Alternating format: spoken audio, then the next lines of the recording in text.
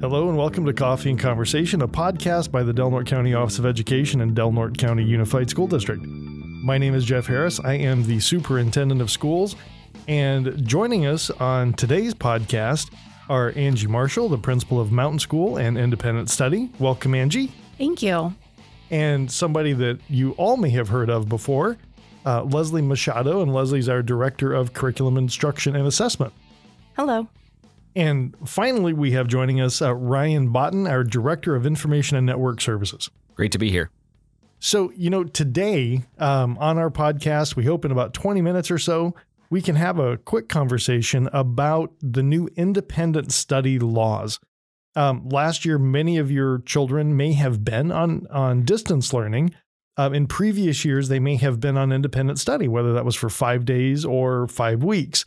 This year, a new law was passed in July, AB 130, that actually changed both of those. So independent study, when we talk about independent study this year, it's not the same independent study that was around a few years ago, and it's definitely not distance learning like we had last year.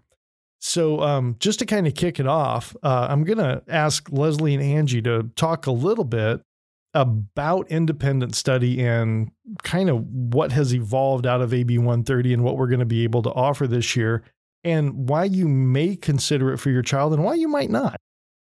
So typically independent study was, like Jeff had said, that you can go, 5 to however many days in a year, an entire school year. This year, if you go anywhere from 5 up to 15 days, so 14 days, it's your traditional independent study with a packet. You stay with your same teacher, you go home, you do your independent study. When you come back, you bring in your packet and you're done. That is still the same. If you go 15. No, Leslie, but hold on there really quickly, because that's a new kind of change, right? Before they could ask for up to a year of just packet work. Right. Now they only get 14 days. That's not even 3 weeks. Right. And so on day 15, they're required to do this new thing. Right. Where AB 130 comes into play if it's 15 days or more, where a student is now going to be on independent study, but there are some other requirements within AB 130 that Angie will speak about later, but it's going to involve some of that daily live interaction, and it's going to do the synchronous instruction. So it's not just taking a packet, going home or going to Disneyland or wherever and doing it and coming back. But it's also not that 3 hours a day of staring at a computer screen. No, yeah. The burden, it still is going to fall on the caregiver. There is the burden of the work. It's still independent study. Whoever's home with a child will absolutely have to be engaged and be working with their child, because that support, that academic support, is going to have to come from the caregiver at home. And we all know that's hard. I mean, that's hard. But Angie, so what's it going to look like? So we have a schedule put together, and it is going to consist of some daily live interaction. We're thinking about 30 minutes so students can interact with their peers.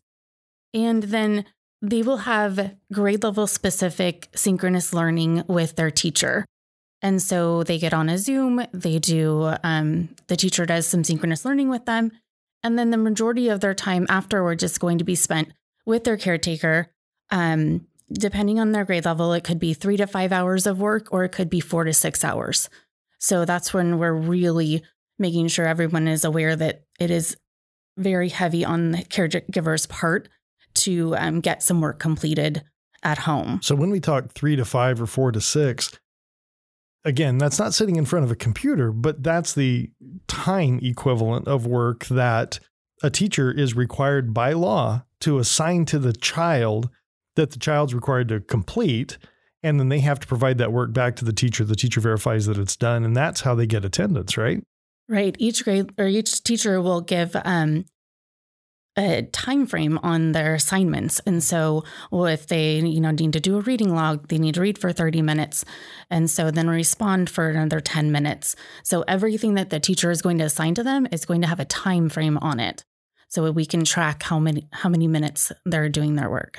And that's a huge difference too, because last year, Ryan, when we were doing AF, LK, 1, 4, everything else. Right. All those great attendance codes. Yeah. This is really going to be just based on whether the work was done and turned in, and then they can they get a portion of attendance? What does that look like? Have you had those conversations?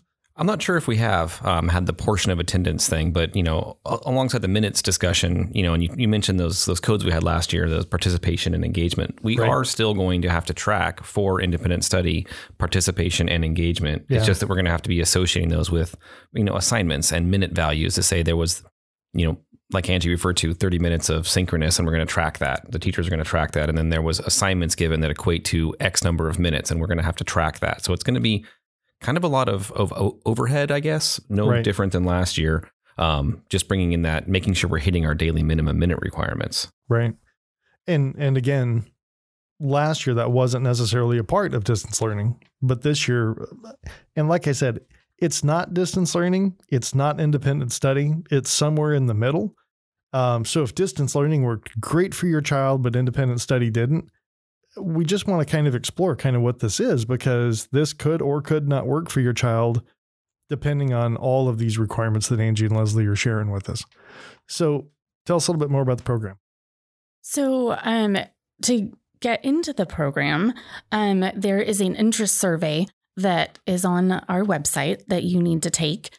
From that point on, your principal of the school that you regularly attend will contact you, or you can contact them, and you guys will have a meeting and talk about if this is the appropriate placement for your child. If it is, and they decide as a team, you guys say, yes, we can accomplish this independent study. They will then give your name to me, and I will be contacting you, or the teachers will be contacting you. So, Angie, I know one thing last year, and I heard from a lot of our families, and one of our board members has a child who is in special education. So if we have a family who says, I'd like my child to do independent study, I'm still concerned about COVID. Does there have to be an IEP? When can the family know that they're moving into independent study? Is there another step in that process? Do they do the IEP after they meet with you, or do they do it before they meet with you? They need to do it before they meet with me, because as a team, the independent or the IEP team will discuss and decide, is this the best interest of your child? And if it is, then the IEP team will agree, and we can move forward with putting them into independent study. But if they don't agree, then that might not be the best interest, and we might have to take some next steps. Right. Well, because, I think a really important thing for our families to understand is, regardless of whether it's in person or independent study, we have to make sure that we're meeting the free and appropriate public education requirements. We have to make sure that we're meeting the least restrictive environment in which the child can be successful, because I know that you're going to get eventually to what are the consequences if a child is not making adequate progress, right? Yes. And then we also have to talk about what's the educational benefit.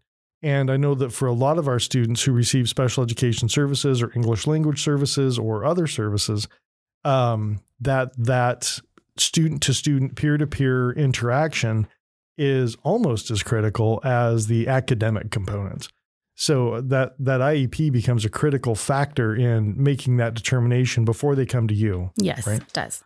But now once they come to you, though, and you guys have that conversation, if everything's a go, now, Ryan, I think this is part of what you've been working on. There's a whole new contract that has to be signed. Yeah, there is. Our old independent study contracts are kind of no longer valid. I mean, the agreements have to change. The law has changed. The educational code has changed. So we are actively updating those right now. We're looking at an option that will allow us to bring this all kind of into the digital age. Right. This is independent study. So we are looking at something where we can do digital signatures. And so this can all be done remotely if it has to be. But again, that educational team meeting, may involve the teacher from last year, the principal, and then bringing Angie and her team into this. That's still going to happen. But that establishment of that contract it's going to look different than it did before. So I think the big question is, for a lot of folks, is the contract, I guess, what are the big changes in the contract? One of the things is going to be itemizing who's on that educational team, right? We're going to, have stakeholders involved. So if anybody's ever been part of a 504 or an IEP, this is kind of a subset of that. We're going to be establishing, here's who the principal is, here's who the student is. There are going to be a lot of, and the parents or the caregiver, if it's not the parent at the home, perhaps, will be part of that educational discussion and what is in the best interest of the child. And they're all going to be stakeholders and called out and what their roles and responsibilities are. In addition, I think, and maybe Leslie can talk to this a little bit, but our old pre-AB 130 independent study contracts may have listed out subjects. These are going to be a little more detailed. They're going to maybe itemize out actual assignments and some more detail in the schedule itself. Right. Time value of those assignments. Right. And something else I think that's different when we're talking about differences from distance learning to what this is.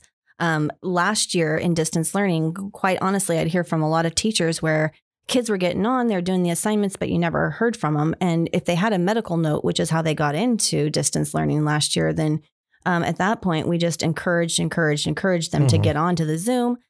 That's not the case with independent study. This year, if it's decided that it's in the best interest academically, social, emotional behavior for your student to be on independent study, if we start seeing that they're missing some of those components, any of those components, missing assignments or that live interaction or the synchronous instruction, at that point, we can say, and we're going to talk about this, Angie can talk about the tiered re-engagement. But if it's not in the best interest of the child, we're going to excuse you from independent study and let you return to in-person instruction at your school site. And again, I think the important thing there too, Leslie, is that's not just we as the district saying this is what we're going to do. That's specifically called out in AB 130, right? That's part of the new law. We have to do that tiered re-engagement, and we have to bring them back to in-person if they're not making that progress. Right, because we had kids last year, for a year and a half, we saw them struggle. And we had teachers saying, gosh, we need them back in the classroom. We have this opportunity. But because they were out on a medical note and we understood that, we really tried to work with them. But a lot of students we didn't hear from or see daily basis, or weekly basis even. So we were really concerned. And this year, the law has given a little bit of teeth and said, if it's not working and you're not seeing them, then you pull that independent study contract back and you have them come back to in-person instruction. Right. Yeah. And there's actually there's metric behind it. It's 60%. I mean, you have to, if you miss 60% of a week, so 3 days of lack of participation, lack of assignments, that's the minimum, really trigger point where we need to have that tiered re-engagement discussion. Mm-hmm.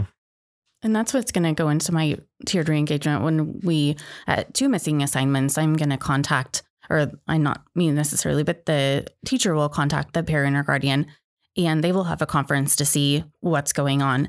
And then at 5 missing assignments, we'll get another conference with the parent, the teacher, maybe even the family liaison.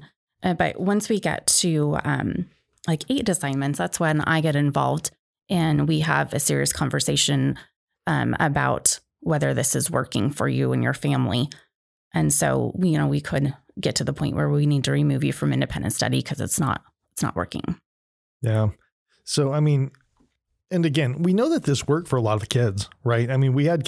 We had kids, honestly, who this was the best thing that ever happened to them, because not only could they take classes, they could go to CR, they could take online college courses. They were learning languages. They were doing all kinds of things. They were working. They were making money. They were working. Oh, yeah. in the community, having jobs yes. during COVID. So we know that it did work for a lot of kids, like you guys had said. We also know that it didn't work for a lot of students. So, my question is going to be this, and Leslie, you had said it a minute ago. For those folks that had medical notes, mm-hmm. Are medical notes required to go on independent study this year? No, this year they are not required. If it is deemed in the best interest of the child, all the parent or guardian has to say is that my child has a medical condition. They can be placed on independent study or request to be placed on independent study. Because remember, if we're talking about this long-term independent study, 15 days or more, it's not just an automatic. There are going to be a couple of meetings before that happens. One with your current teacher at your current school site. And then when they say that, yeah, this makes sense and they understand all the requirements, then it gets passed on to Angie and her team to go through the contract. So it is different, and it's voluntary. It's completely voluntary. No student can be placed on independent study. But once you as a family decide that this is what you want to do, then you need to reach out to your school site where your child currently is attending. Mm-hmm. And I think that's an important piece. Use the word contract. And we talked about the contract a minute ago, but just to be really clear, in order for a child to go on independent study, every one of those signatories, like you were talking about earlier, Ryan, right. They all have to sign off on that. Yeah, because I think we got to realize if you have a transitional kindergartner or any grade level, really, yes, it's titled independent study, right? But it requires a team.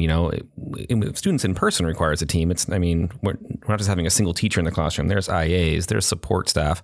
An independent study, those same supports probably need to be provided. They're just not going to be provided here in the school. They need to find a way within that team to have those discussions and have people that are responsible for providing those supports so that that student is successful working independently. Right. So what else do folks need to know about independent study?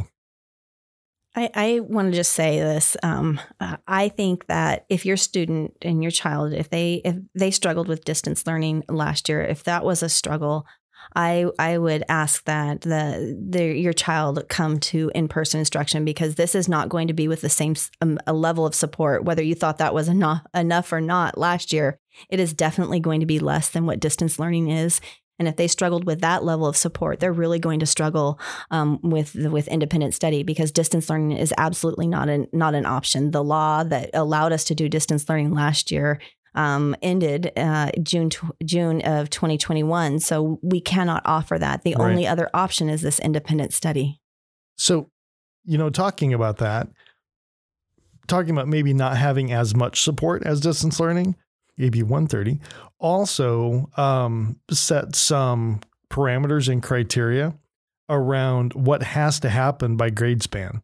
And we've adjusted those a little bit, right? Because we want to make sure that everybody has the maximum education that's kind of required under the law for independent study. But I do know that high school is vastly different than the elementary, because elementary, what we're asking in basically TK8 is daily live interaction. Mm-hmm.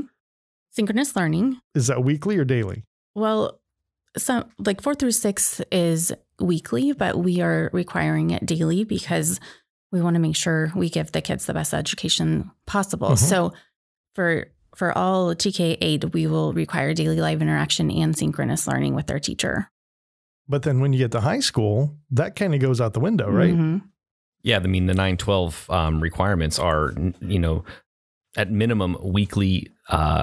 What is it? It's weekly. Yeah, it's weekly interaction. And so it is a little more independent at high school, but we got to remember that team still has to be on the same page, and the same rules apply. That 60% trigger if you're not engaging, and so. Exactly. Yeah, it's not just because the law doesn't require daily live interaction as a high school student, that doesn't mean the work and the attendance doesn't still have to take place. Right. Well, and again, I'm going to go back to, and it's this weird tension, right, between what you had said a second ago, Ryan, about everybody's a member of the team, making sure that a child gets what they need to be successful. And by child, I just mean anybody up to a senior in high school.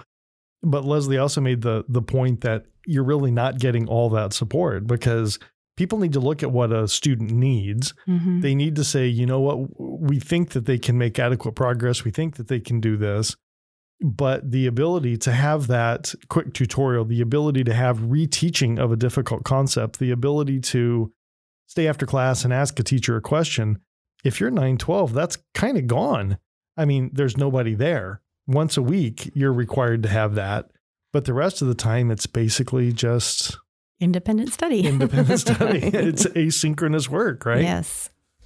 But our teachers are amazing. And I think that, we're going to provide every opportunity we can for everybody to be successful, regardless of whether they're in person or remote. It's just not as easy. It's not as easy. It is not. Yeah, I mean, for the student. Right. Yeah, absolutely. Yeah. One thing I want to jump in, and it's kind of a nuts and bolts thing, but I think it's important that some people may be on the fence right now, wondering, is this for me? Distance learning really worked pretty well, but I'm just not 100% sure. You're thinking, well, I'll start. We'll see how this works. You may be wondering what happens if it doesn't work, and you can come back. But I think it's important to point out that due to class sizes, there's no guarantee that we can place you back at your home school. So I just want to throw that caveat out there. So, full transparency. You have a home school, you have your normal school, but you go on independent study 3 or 4 or 5, 6 weeks in, it's really not working. We're going to get you back into a classroom. There's just no guarantee it's going to be the classroom at your home school. And it'll be quick. I mean, we'll get you back into a classroom within 5 days. Yep. I mean, that's the maximum. But like Ryan said, it may not be your home school, because remember, we do a lot of interdistrict transfers. We're loading classes now. We're putting all those things together. So if your child goes to a particular school in a particular grade and that class is already full, then we'll do our best to place your child at another school close to where they would normally have gone. I think the other thing to remember too is if you say, I want to start my child in person, and then I'll see how it goes, and then you decide later you want to go on an independent study. Remember, all of this process that Angie discussed is still in effect. You still have to meet with your school's teacher, your principal. They still have to determine it's in your best interest. Then if your child does receive special education services, there would still be an IEP. If it still was in your child's best interest, then it would go to Angie and her team, who would then meet with you and have all these conversations. And just given the regular course of school, you know that that's not a super fast timeline either, right? Because even the IEP can take some time to put into play. But that's still contingent on whether or not we have room at that particular point in time. At this point, what we're looking at is maybe 3 independent study teachers, K-12, given the numbers that we've had. And I think that's why it was important, kind of going back to the beginning of this podcast. If you are interested, that you fill out the interest survey at dnusd.org. And it is up in the banner, and you can click on that and you can let us know. But again, I would really think long and hard, because the one thing I think all of us sitting around the table know is our kids really struggled last year. And while it really worked for some, I don't think the majority of the 3,700 students in our district thrived on distance learning. Correct. One more thing before we go.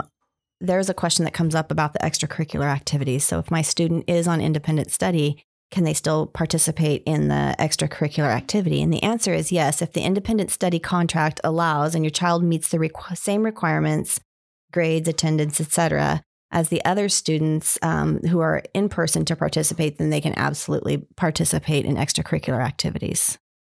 And the final question that I know pops up all the time is, will meals still be available to my child? So I was talking with Julie Clark, our Director of Nutrition Services, and she did confirm that yes, meals will be available for students on independent study. However, we won't be delivering them. There is no curbside pickup. For students who are on independent study, meals will be available at the school to which your child typically goes.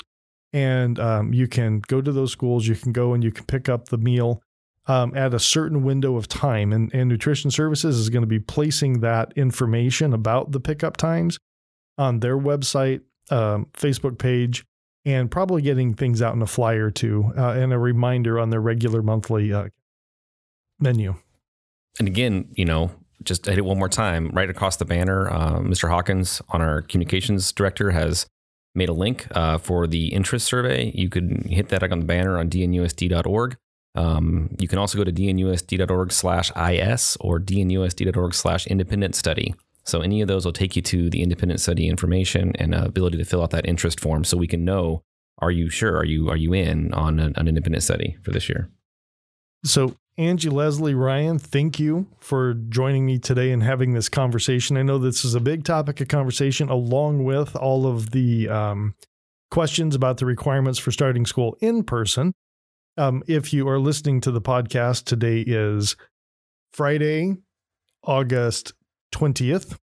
And on the 18th of last Wednesday, there was a webinar in which Assistant Superintendent Jeff Napier had a conversation about those in-person requirements. So I'd encourage you to go back and check out that webinar as well. Any last thoughts from anybody before we sign off? No, you're good? We're great. We're good. We're good. It's another year of let's play wait and see. Yeah. So I appreciate the work that you've all done. Angie, Leslie, you guys have kind of pulled off an entirely new system of instruction in the past, 4 weeks or so.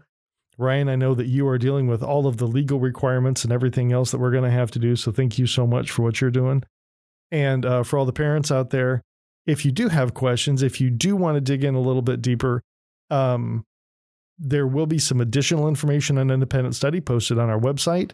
We do have some webinars posted from previous webinars on independent study where you can watch a presentation on that. And we are very open to any phone calls you have where we can help clarify any information for you. So thank you very much. We hope everybody has a great weekend. Remember, school starts on August 30th. That is day 1. And it's a minimum day. It is our articulation day. Oh, yes, well, there you go. Right. So the first day of school is now Mondays are the articulation day. So yeah, thank you for bringing that up. Early out Monday. And just to be clear, because we've heard this on the rumor mill, still, we are starting with every child in person, 5 days a week, fully regularly scheduled days. The board has not discussed closing school in any way, shape, or form. We are having full opening of school, unless you choose independent study. So, again, thanks everybody, and have a great day. Bye. See you. Thank you.